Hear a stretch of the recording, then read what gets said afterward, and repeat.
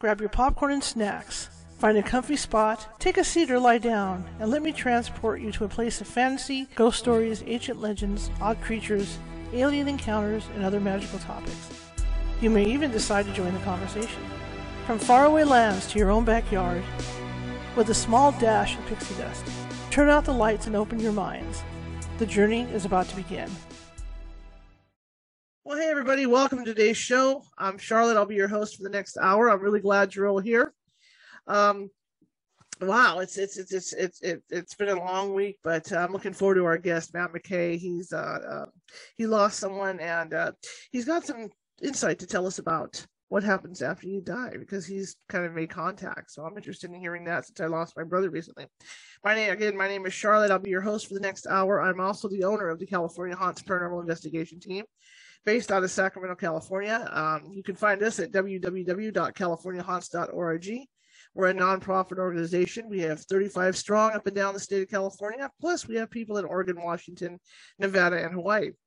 The California Haunts radio site can be found at www.californiahauntsradio.com. And that has all of our updated our videos up to date. And you can also even go back into our archives, which go back a year and a half. I've also started to catalog everything we've done for 15 years on Blog Talk. So that's starting to come in. I've got a couple of years of that you can take a look at. Anyway, without further ado, I'm going to let Matt tell his story. And here we go.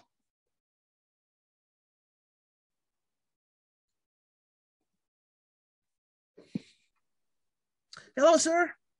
Hi, how are you, Charlotte? Good. Please tell us about you. I'm a clinical psychologist. I teach in psychology in graduate school.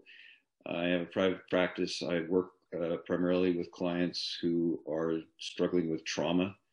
Co-director of the Bay Area Trauma Recovery Clinical Services. So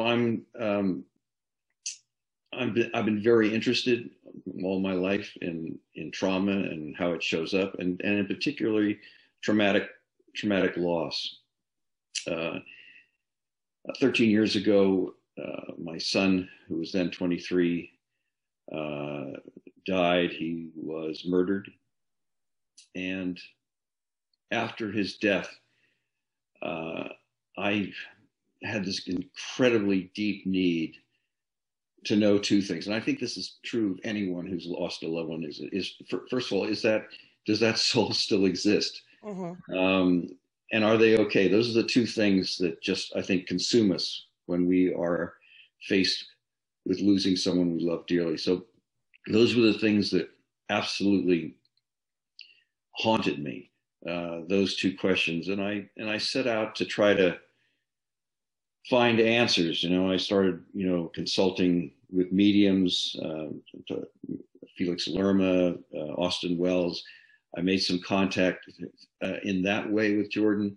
But the problem with, mediums are wonderful. I have utmost respect, but the problem is it's a one-way conversation. You're hearing what that medium tells you they're hearing, but you're not really able to engage with conversation and not able to hear the loved one yourself. So I continued to search, and I met a psychologist named Alan Botkin who discovered something called induced after-death communication. And it uses EMDR, eye movement desensitization reprocessing, which is something I use all the time to treat traumatic loss and trauma. And so he made a little mistake in the protocol one day, and suddenly the person he was working with had a full-on vision. He could hear, he could feel this loved one that he had lost. It was an extraordinary experience, and Botkin didn't know what to make of it. He was working at the VA. He did a big study with 83 people who had a traumatic loss, who lost a loved one. He didn't tell them what to expect. They just were coming for treating trauma. But he used this modification in the protocol, and 81 of them actually had an induced after-death communication experience. They actually saw or heard or both their loved one.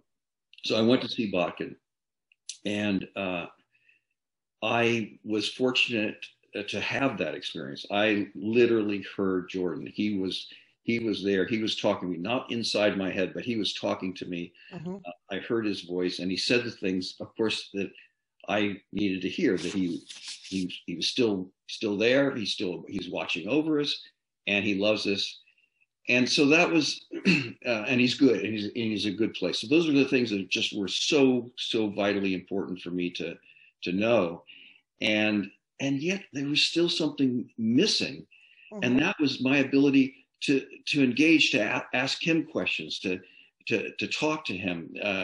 I was just a kind of a passive recipient of communication from him. So I consulted a well-known psychologist, the late Ralph Metzner, who's kind of a specialist in after-death communication, and he taught me how to do channeling.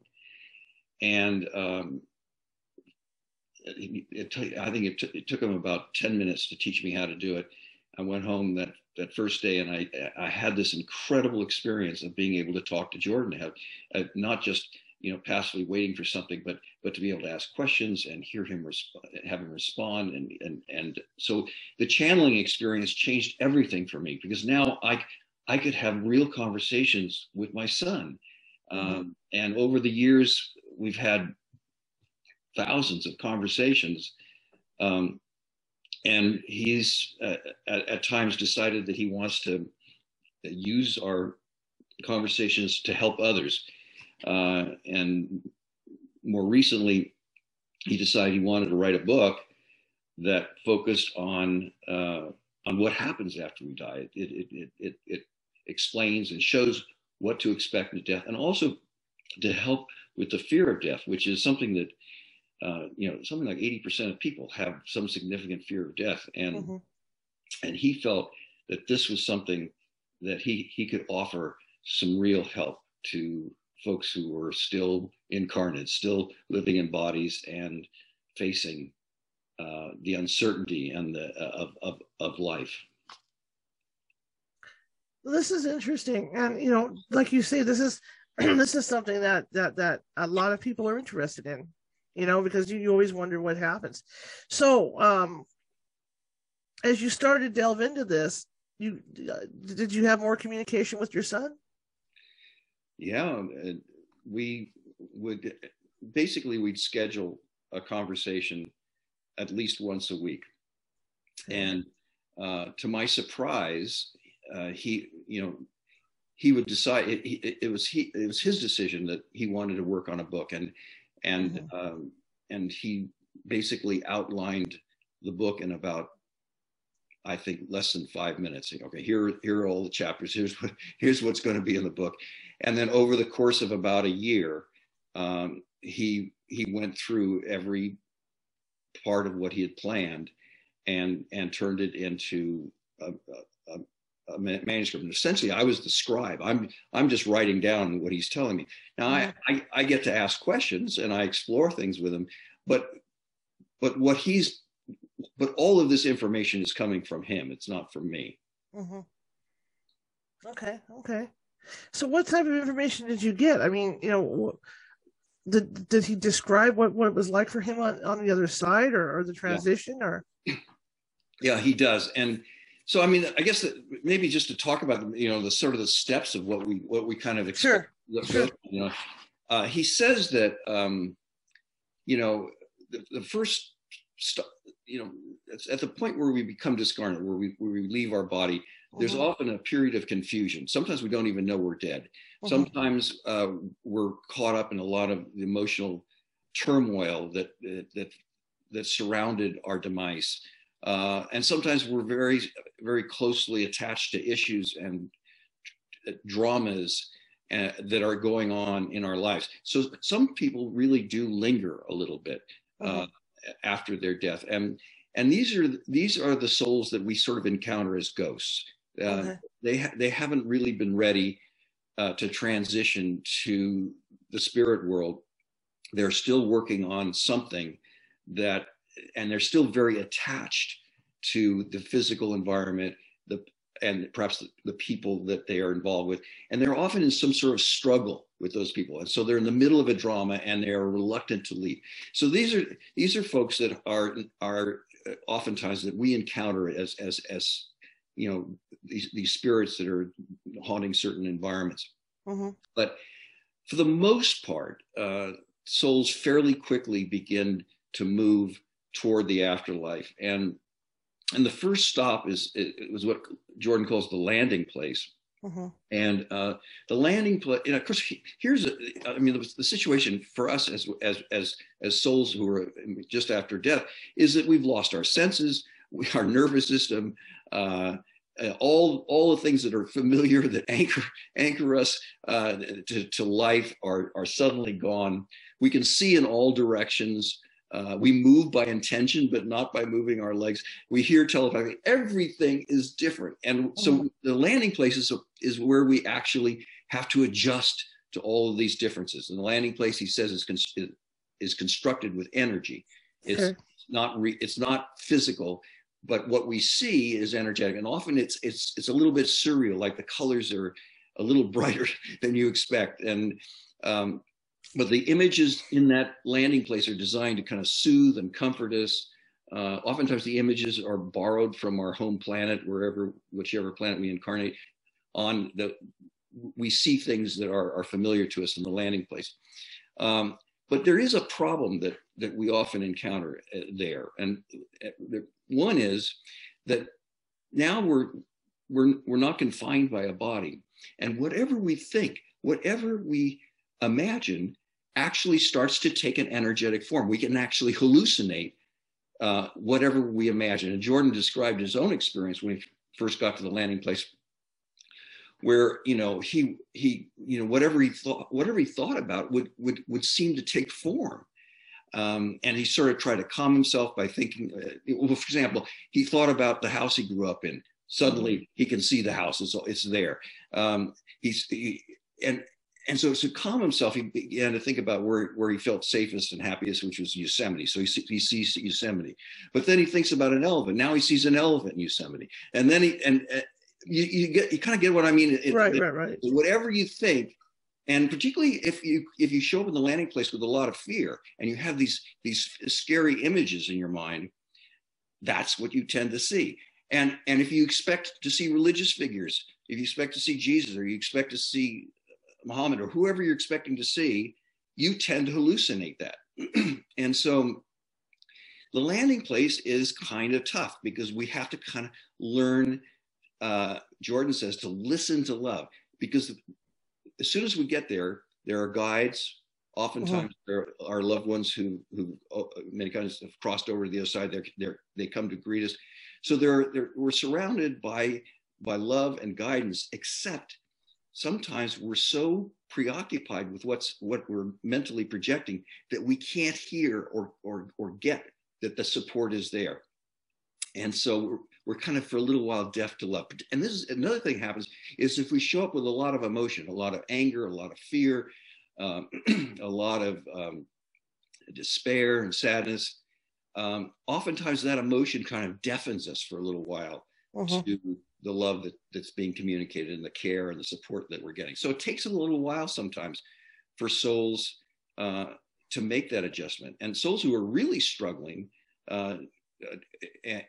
in the landing place oftentimes go to a certain bardos, healing bardos, where additional support and energetic transformation of the soul takes place, where they have guides to really support and help them deal with intense emotions and other experiences that they can't get into the spirit world with. You can't get into the spirit world with a lot of anger. You can't get into the spirit world consumed with fear. So those things have to be resolved in the landing place or in the healing place or in some of these healing bardos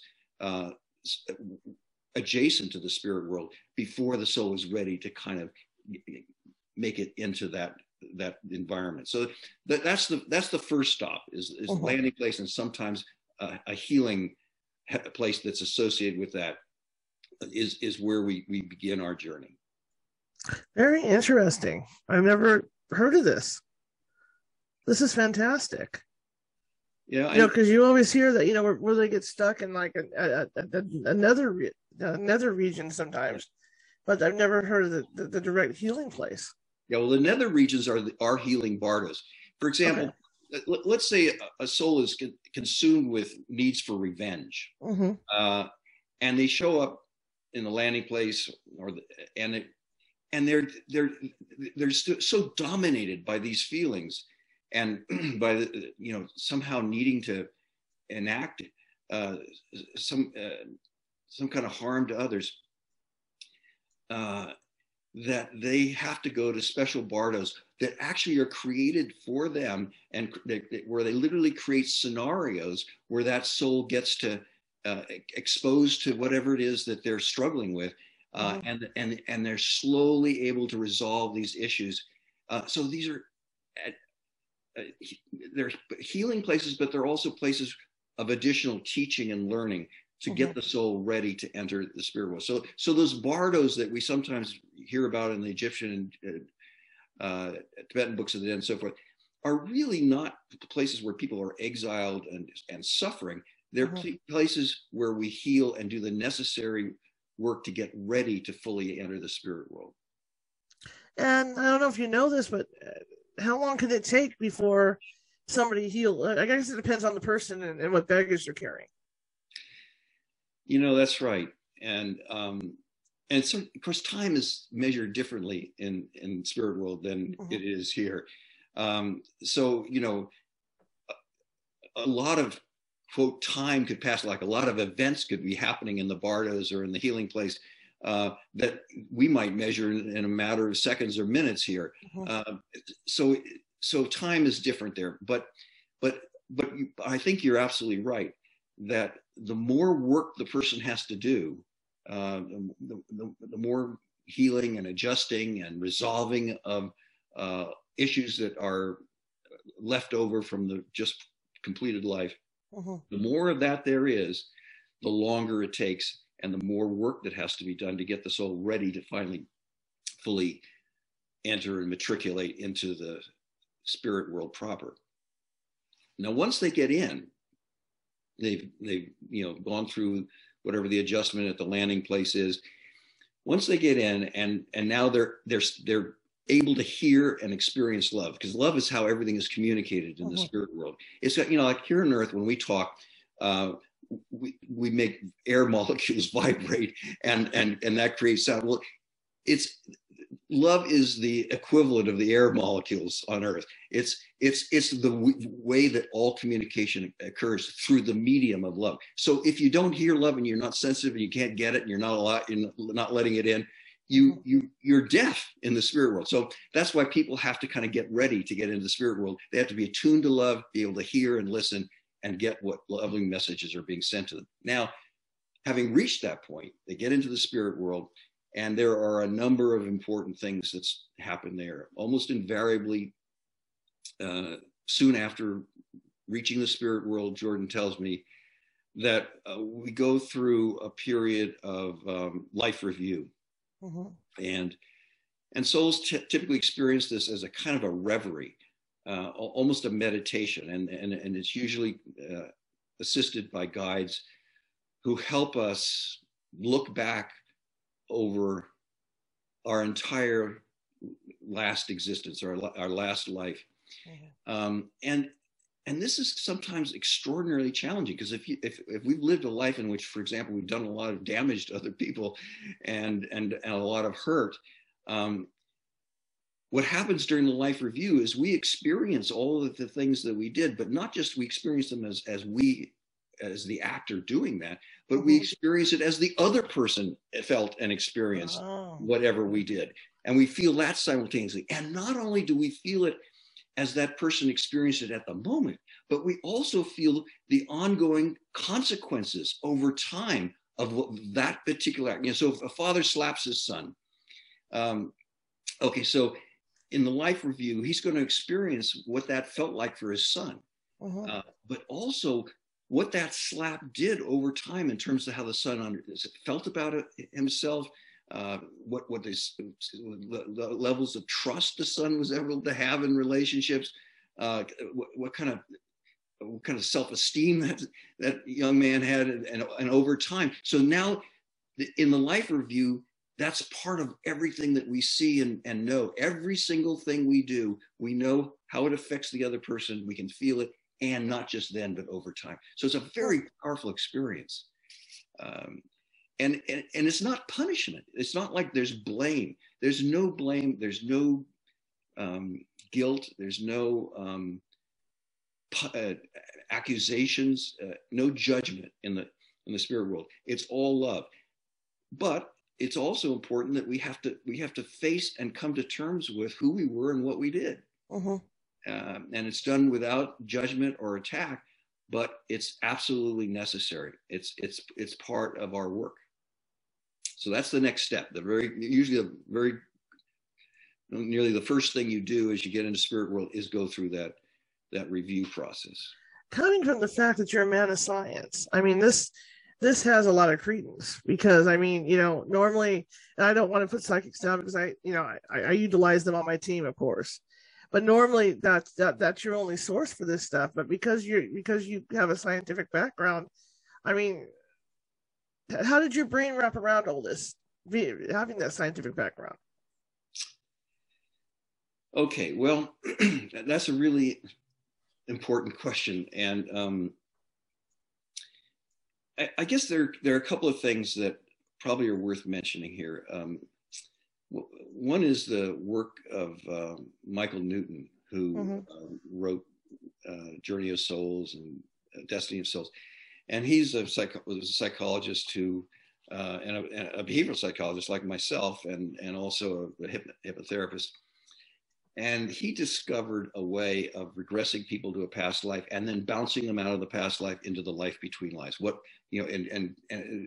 So he discovered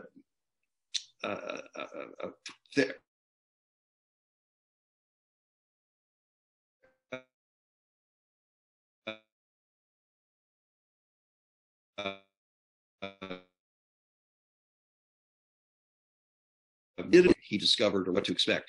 And what happened was that almost all of these 7,000 people described the same basic environment in the afterlife. I mean, it was profound. And most of them, for example, describe a place of evaluation of what we were just talking about, where we were a life review. So the thing is that all of these people spontaneously describe something.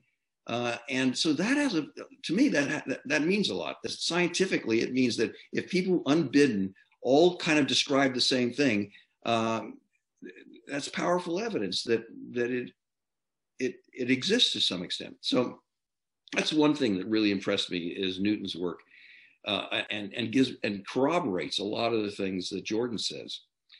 There's some other things that probably might be worth talking about. The work of a guy named Ian Stevenson in University of Virginia. And he studied children who remember past lives.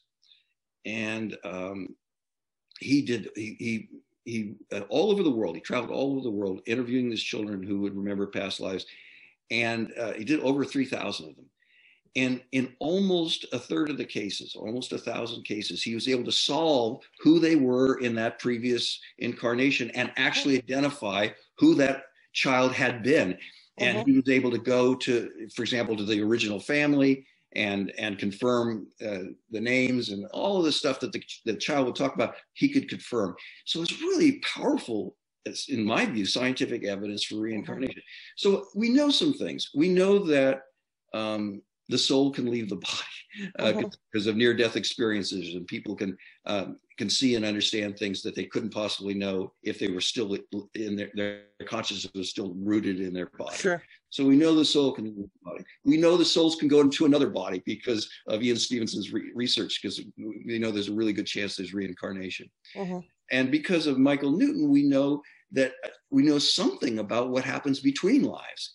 So all of these things to me are very meaningful and have some real scientific value. So that's how I would kind of go about asking that question. Is there a role for science? Yes, there's a role for science. And by the way, there's some interesting scientific studies now that are being done Institute of Noetic Sciences on channeling. And we can actually test to see if channelers are getting accurate information from the other side. So fascinating stuff. So yes, there's a place for science, and I find a lot of, to me, very provocative scientific evidence that there is an afterlife. This is incredible. So now, once they go through the review, what's the next steps beyond that then? Okay, so the next step usually is the soul will make their way to their soul group. And I think a lot has been said about soul groups. Michael Newton had a lot to say about it in his work.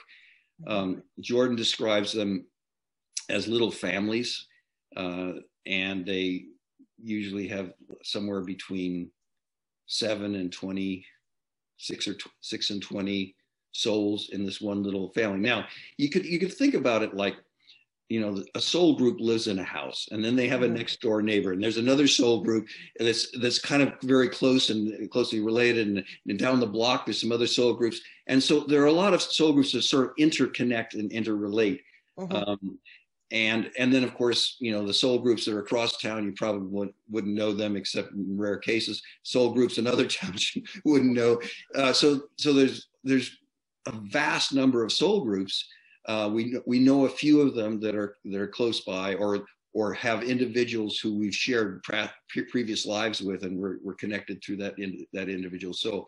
So the soul group, it's basically a classroom. It's not literally a classroom, but it's a place where souls learn. And most of the soul groups have guides that are assisting them, essentially functioning as teachers.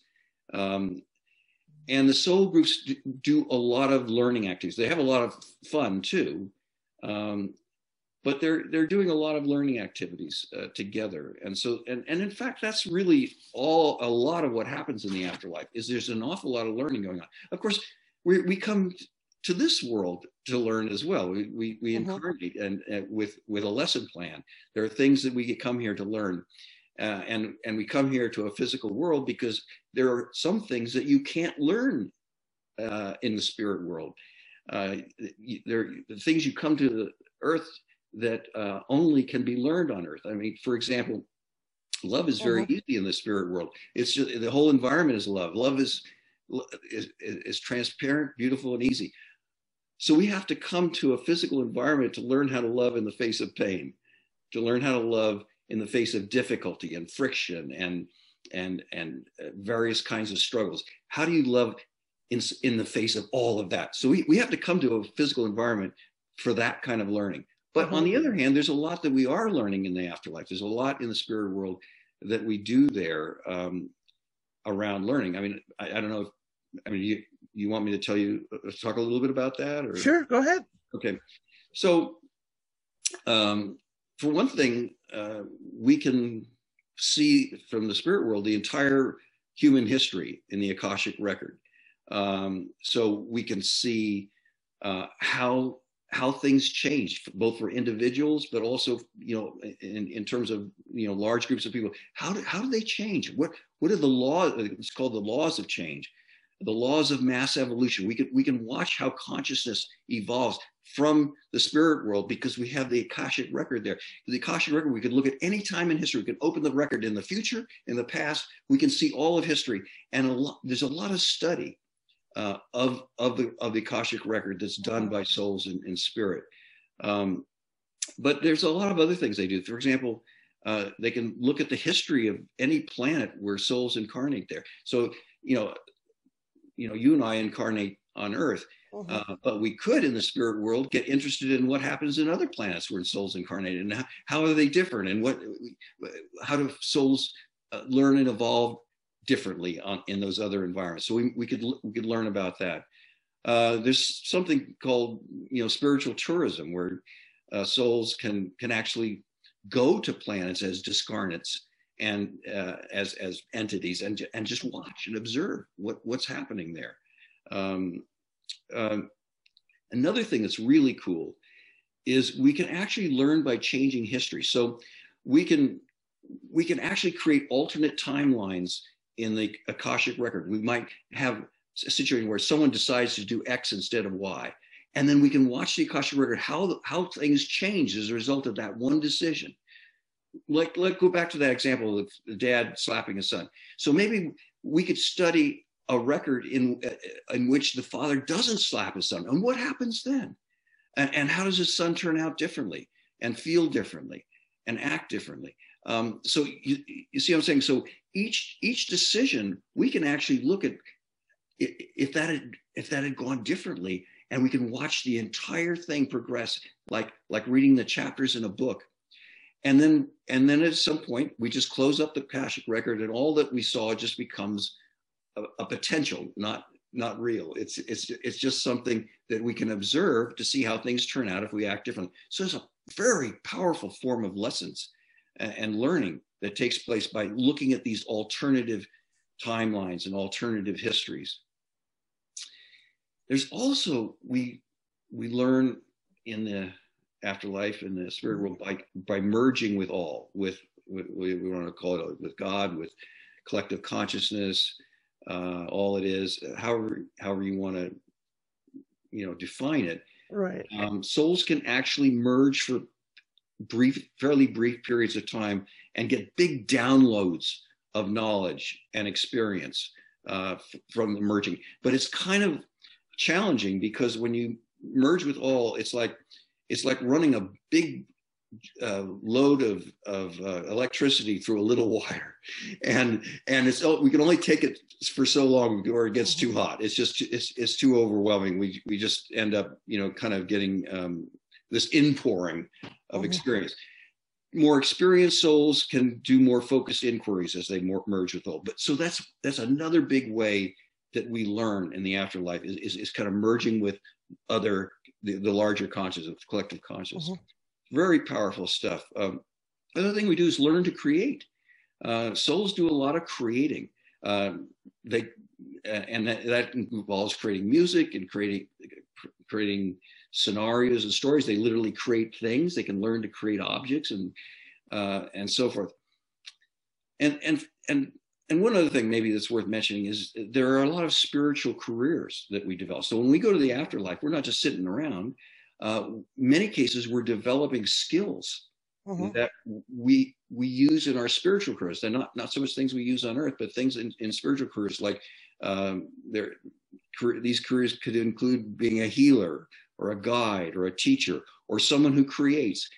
So these careers are things that we get better and better and better at. And after a while, we do less incarnating and we spend more time with our spiritual careers. This is this is fabulous.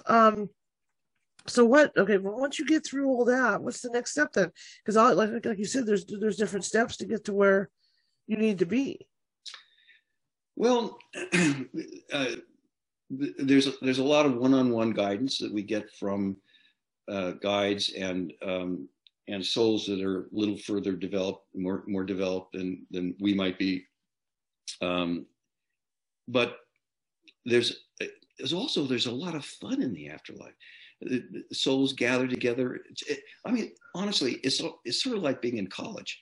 There's you spend a lot of time in classwork and learning stuff, but you're going to parties, you're letting it rip, you're playing your guitar. I'm making this up, but in fact, that's kind of the afterlife is a little bit like that. There's a lot of learning, a lot of really important stuff that we're doing, and in terms of growing as souls. But we're also having a lot of fun. There's a lot of creativity, a lot of enjoyment of each other. There's a certain amount of merging that goes on in the afterlife that's not just with all or God, but we can merge with each other, and it's kind of like the spiritual equivalent of sex. There's a way where souls can literally kind of enter each other and fully know and experience each other, and it's a very deep kind of love that they experience when one or two or three souls merge together in this way. And so that's another activity in the afterlife, and it's a very, very beautiful experience. So there's a lot that we're doing there, both fun, creative, and a lot of learning that's going on. And sometimes we have projects. Sometimes souls have projects where they're developing energetic images that are either beautiful or in some way useful to them. So there are these things that also occur. Now, at a certain point, though, souls start to get ready to incarnate again, and there is a whole process around that. And souls get ready to incarnate at different rates. Some souls need a lot of recovery time and a lot of time to grow and heal in the spirit world. And other souls are kind of raring to get back to another challenging life. So some souls are reincarnate fairly frequently, and others are more cautious, and some souls are actually very reluctant to incarnate and may go for long periods between attempting another life. So as a soul kind of approaches that point where they feel ready to incarnate and they want to do more learning in a physical environment with the challenges in that environment and the challenges of a physical body. And also, to be truthful, souls in many cases yearn for and miss some of the aspects of physical life. I mean, there's certainly a lot of pain in this place. And Earth, by the way, is generally considered a very difficult place to incarnate. There are other worlds and planets that are much easier to live on. So we have a very challenging planet here. But souls miss it. They miss the beauty and the environment. They sometimes miss aspects of having a physical body. They miss sexuality. They miss the struggle that we have to face as we grow and develop in our lives. So at some point, souls generally start moving toward another life, and there's a whole process where souls get to, with guides and with help, it's called the ring of life. They get to actually view a number of possible lives that they could enter, and they usually are offered several kind of gradations of difficulty. So a life that's very, very challenging. There's a lot to learn, and souls want to learn, and they want to come to Earth and have challenging lives. But and then some somewhat less challenging lives. And souls kind of have an opportunity to decide, kind of what they're up for. So they're offered a number of opportunities, and they actually get to look into the Akashic record and see some of the likely things that'll happen in that life, how long that life might last, what kind of liabilities or difficulties that particular body might have, or that particular family or environment. So they get a little sense of what to expect with that life as they face that choice. Now, I've read accounts from different people, and like you say, they make a choice to what life they want to go back into. Are they around? I mean, like your son, for instance, if he has made that choice, can they come back around you once they've made that choice? Mm-hmm. Yeah, he's already incarnated. He's a female, and living very kind of different cultural environment than he had in his life as Jordan. But you see, I think you've raised something I think that's really important. So what happens when souls incarnate is in fact, part of our soul energy always stays in the afterlife. It always stays in the spirit world. So, and part of our soul energy can then enter a physical body and a physical environment. So part of our soul is always in the soul group, always in the afterlife. And the soul group is intact there. Even though many of them may be incarnating at any given time, some of their energy remains, and they all remain connected. And so Jordan, even though, you know, some of his energy now lives in the body of a young woman, he is also able to communicate to me just as he did before incarnating again, because part of his energy always remains in the afterlife, and our relationship continues. Our relationship continues absolutely without interruption. There's nothing can change that. And he tells me that over and over again. And she says probably one of the most important things that he wants people to know is that we're always together. The living and the dead, the people that we love, we are always together with them, even though we have this illusion of aloneness here on this earth. But the living and the dead remain together. The love is inviolate. It never ends. It doesn't stop. So anybody who's on the other side, they are still connected to you. They still love you, and you still love them, and their existence continues, and their love and concern for you continues. And often, in many cases, they will continue to guide you and support you if you listen, if you open the channel and really try to listen to them. So that love is always there, and we're always united with all of the people we've ever loved, living and dead. We're always united in love. So that's something that he really wants to convey, and he's been so clear about that with me, that this idea that we're alone, and when people die, they're gone. This is just not true. Maybe just one other thing while I'm talking about this. Sure. This idea that, you know, after you die, you could go to hell, or you could go to some god-awful place and get cut off from all of humanity and all his other souls, and cut off from God. That's just not true. It's just not the way it works. And you know, there's almost no medium who has discovered a hell. Nobody's seeing that. Nobody's hearing about that. You know, Michael Newton and all of his work with the 7,000 people that he hypnotized, they didn't encounter any hell in the afterlife ever. There's no suffering, no punishment. And so this kind of Christian idea is that we're going to be judged and evaluated, and we either are saved or we're lost and damned, just isn't true. So we stay together. We all stay connected, and no one is cast out. No one is damned. No one is pushed out of the spirit world. It's just not true. What does he say? You know, what once he's crossed over there, can they create their own reality? As far as we're you know, I mean, people, you know, like you go, God, my throat. You go back to the Christian stuff where the angels are on clouds and all this. What's it like physically over, you know, for them physically over there? Yeah. Well, I'm really glad you're asking that question. It seems very important. Souls can create their own reality to some extent. For example, in his soul group, they have collectively agreed to live in an old Victorian house. Now,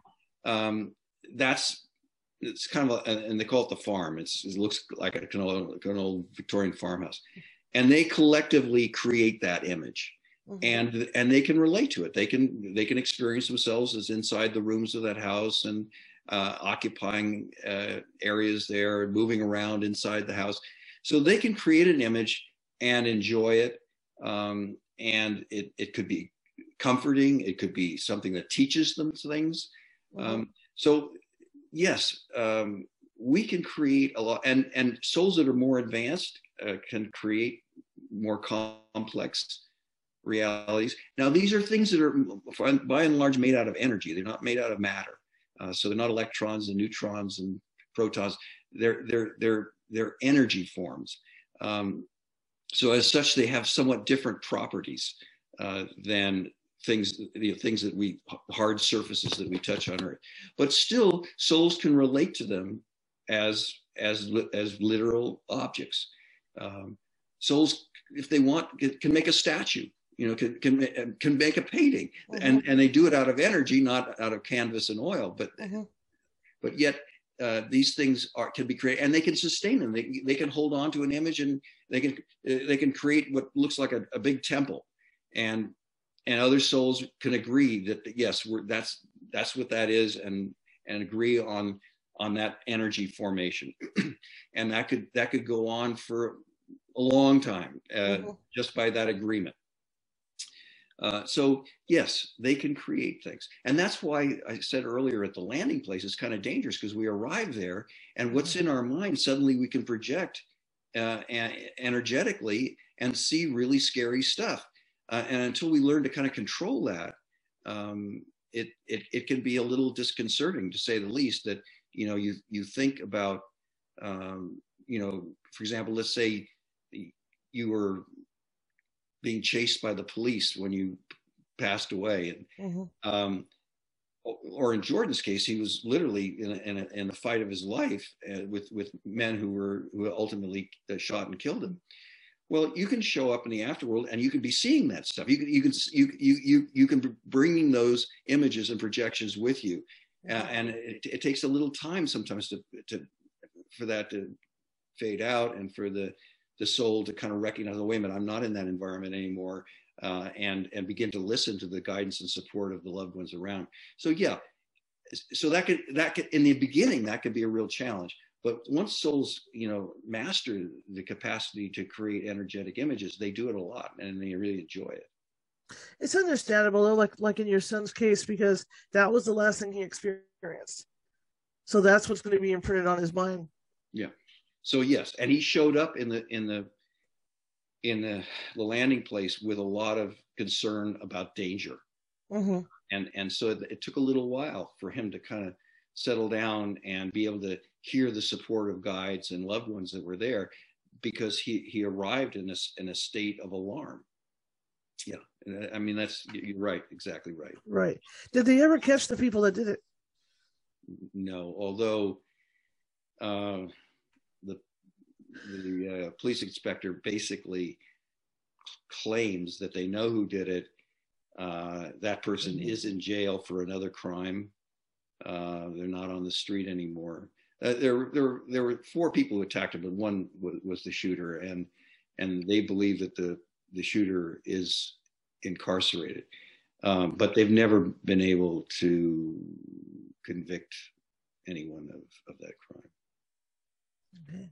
And Jordan says that doesn't matter. That's the other thing that's interesting. Right. That's worth saying. He says, look, this is all being handled karmically. You know, these people are learning from their acts. I was expected to have a short life for a number of different reasons. I had a reason to come to this life. I fulfilled that reason, and you know, justice is not the issue here for these people. It's karma. They're going to learn from this, as we all learn from everything we do, and every mistake we make, we learn. And so it's not about punishment. It's about learning. And he assures me that they are learning and have learned from this experience. And from his point of view, that's all that's important. So is that the key? Because you hear that all the time, even in movies sometimes, you know, about, you know, every time you pass away, the idea is to go to a life where you can improve yourself. So technically, you know, even if you pick a life with struggles, it's going to improve you and improve your soul in some way. Exactly. And that's why people choose very difficult lives. So sometimes people and souls choose a life, for example, in which they're intellectually challenged. They have some sort of brain damage, or they have some physical struggle that they have to cope with in their lives and might shorten their lives. They choose those lives because these are opportunities for great learning. And sometimes they choose a life that's directly related to lessons that they failed to learn in their last life. And karma is really just finishing your lesson. It's not about punishment. You know, you did this, now we're going to punish you. It's about, you know, you didn't quite learn this lesson yet, so we're going to have to create an environment in which you have another opportunity to learn that lesson. And so we come back often, and we find ourselves needing to live in environments and situations that we failed to meet that challenge in some previous life. I mean, a silly example would be somebody, who just didn't have any empathy or concern for people who struggled with physical illness. Right. And they may come back in another life, not for punishment's sake, but in a body that has significant chronic illness, as a way of learning about what that's like from the inside. So it's a lesson, not a punishment. Okay. And the other question I have is do they still, once they get past this first step, do they still have concerns for us here on this plane? Absolutely. Their love for us is absolutely continuous. They don't forget us. They often spend time observing us.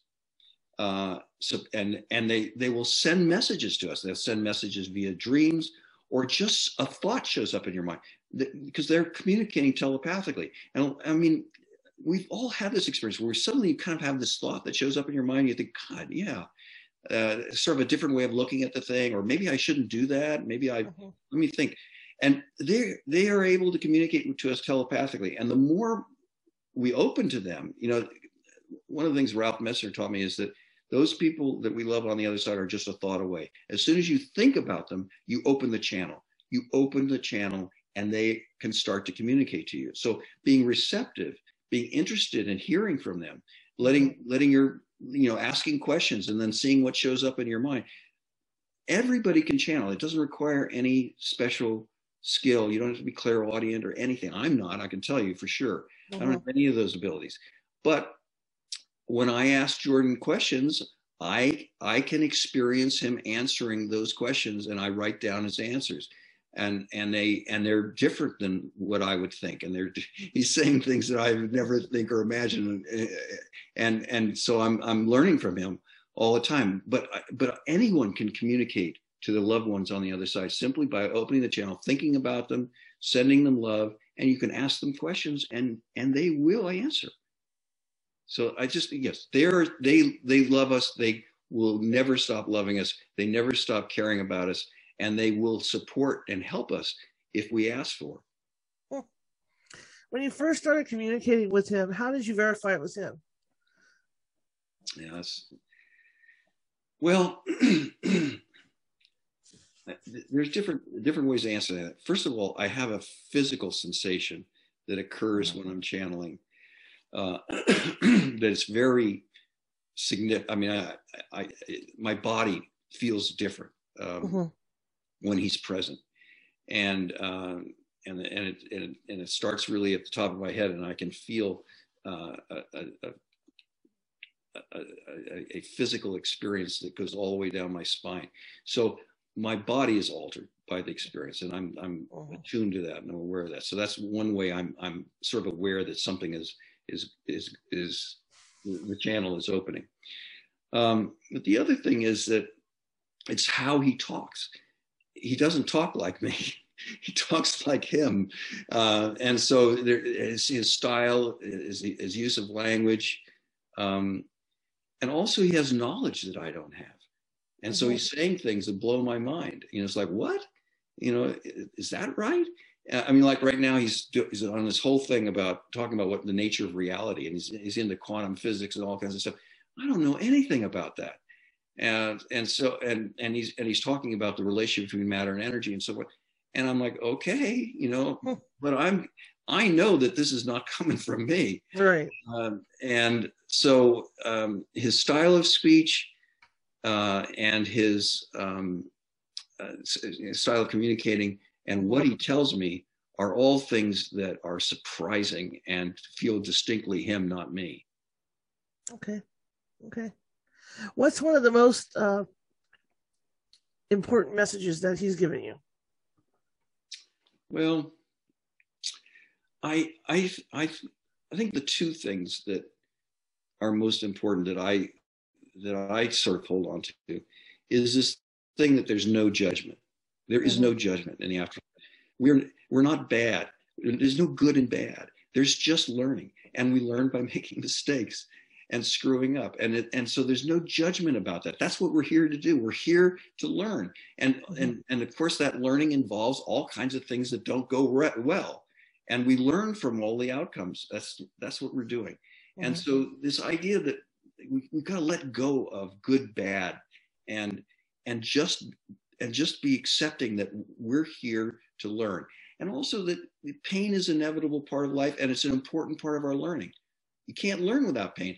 When you do X and then something painful happens, that's teaching you something. That's a really, really important lesson. So there's no judgment. There's no good or bad. There's just learning. And I think the other thing that has been really important to me is just that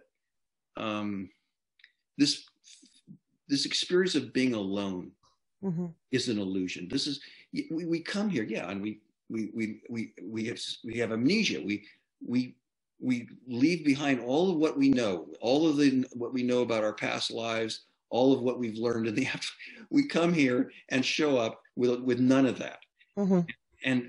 But not only we come here without that knowledge, but we come here with this profound aloneness, and we are this little individual body that's beset with struggles and vulnerability, and we don't know about all the love that surrounds us. We don't know about our soul group. We don't know that they still love us and they're engaged with us and care for us, and that everyone that we've ever loved is still part of our existence. All of that is forgotten. So I think those are the things that really matter to me, that we don't live with judgment, and all we're doing here is learning, and the aloneness is an illusion. We are so connected to everyone we love, and we can learn to pay attention to that by channeling. You can start channeling with loved ones, and you can even channel to your own higher self, mm-hmm. the part of you that always lives in the spirit world, that has a lot of knowledge, that knows about your past lives and a lot of things that you've learned over many, many, many lifetimes and experiences. We can actually talk to the part of ourselves that has that higher knowledge, and channel that. So we are surrounded by love and we don't know it. And that's one of the biggest lessons I think Jordan has taught me, and to pay attention to that and to be open to that. I have another question. You may not be able to answer this, but people with pets that pass away. Was he able to see any pets up there, or maybe they go to a different place? He's never told me anything about that, and it's probably because I've never asked the question. Right. I do know that a lot of mediums see pets connected to souls in the afterlife.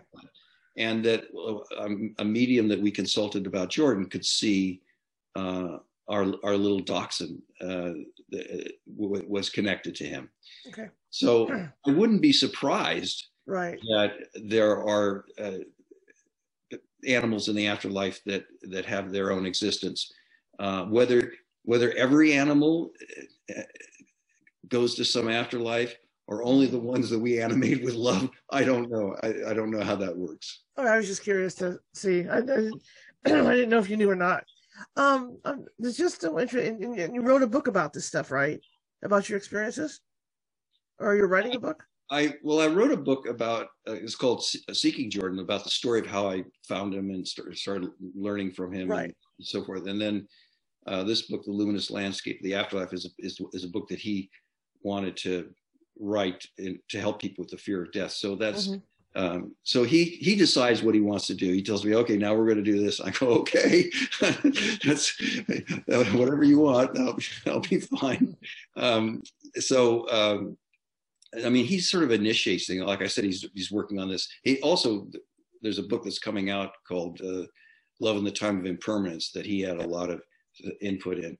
And now this one on what the nature of reality is. Mm-hmm. So yeah, he decides that he wants to work on this, and then I'm the dutiful scribe, and also I love learning from him and asking him questions. And of course, there's other things we communicate too. I ask for advice in my personal life, and what do I do about this or that, and spiritual help I ask for, and and so, I mean, he has a lot more that he's telling me than just the books that he's writing, but he does Right. support me in a lot of ways that really helps me.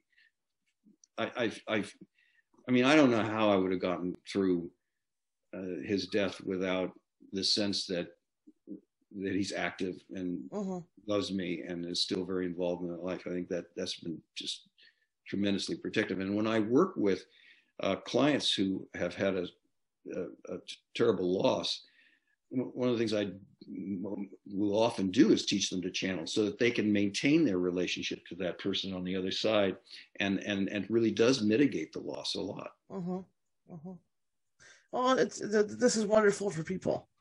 Absolutely wonderful, because I know there's a lot, like you say, there's a lot of fear of what happens, you know, after your loved ones die. You know, are they going to be around me? Are they angry at me? How's that work? You know, do they take the anger with them? Yeah. You know, does that all get resolved?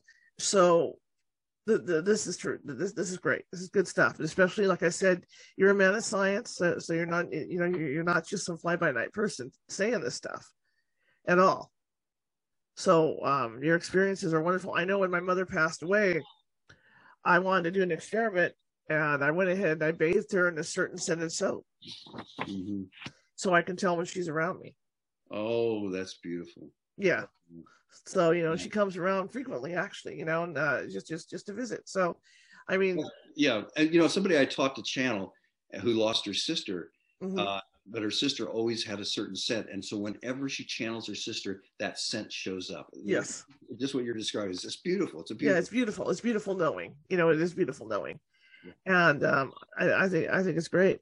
What's next for you? Well, as I said, I'm working on this other book with Jordan. I'm actually doing some interesting research as a psychologist on spiritual practices and their effect on our psychological life, on our emotional life. So, and not just looking at spiritual practices and how they enhance spirituality, but do spiritual practices actually impact our psychological and emotional life? And so we're starting to look at that. So that's fun for me, and it's and also we're doing some research on trauma treatment. So yeah, there's lots of things I'm looking forward to. Where can people get your books?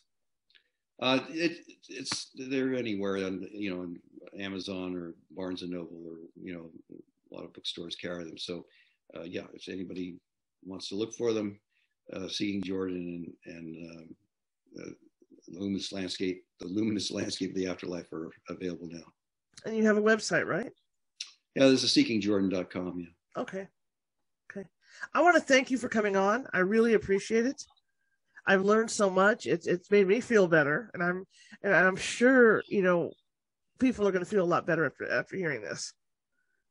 Well, thank you, Charlotte. I really, really appreciated our chance to talk today. It really meant a lot to me. All right, sir. Well, you have a good rest of the weekend, and thank you again. Thank you so much. I appreciate it. Here. All right. Have a good day.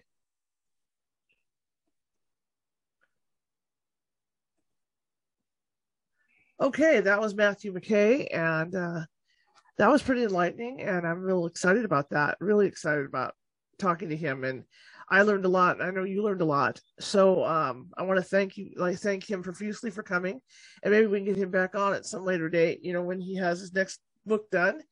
And okay, anyway, if you liked the show, share it with 5 people. If you hated the show, share it with 5 people. Anyway, we're equal opportunity here at California Haunts Radio.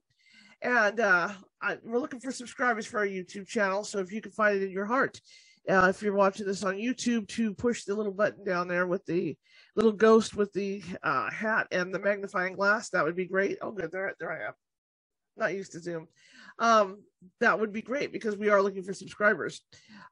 Usually I have a little ticker running at the bottom of the screen, but not today because we're on Zoom. But we are a nonprofit, and all of this stuff you see, the mic and even my little sign back here, comes out of my pocket. The computers, everything, Zoom, usually StreamYard, and the lighting, the mics, whatever, and the equipment for the paranormal group come out of my pocket. And I want to keep these shows coming because I think they're informative and they help people. And that's my job. And is I want to help people, either deal with the loss of loved ones, or or just to learn more about the paranormal, or even as like a lot of people know, I'm a journalist, a photojournalist in my real life, and so this helps me also to bring on some really cool guests, you know, because it's not only paranormal guests that we have on this show. We talk about domestic violence, we talk about uh, you know, current news events and stuff like that. So I want to keep those shows coming, but like I said, it all comes out of my pocket, and unfortunately, you know, I don't have a bottomless pit for fun. So if you guys could help me out a little bit with some donations, that would be great, because I do have to pay, you know, keep the bills paid and keep these guests coming. That would be at paypal.me/California Haunts, or if you don't like PayPal, we also have Venmo, and it's really easy at Venmo. You go into Venmo and you type in California Haunts, and we pop right up. So that would be wonderful if you could do that for me. Again, I want to thank you guys for coming. Please visit our website at californiahauntsradio.com, or if you're interested in our paranormal investigation services, californiahaunts.org. And you can see and hear some of the evidence that we've gotten over the past 15, 20 years over there as well. But again, I want to thank you guys for coming, and I will see you tomorrow. Bye.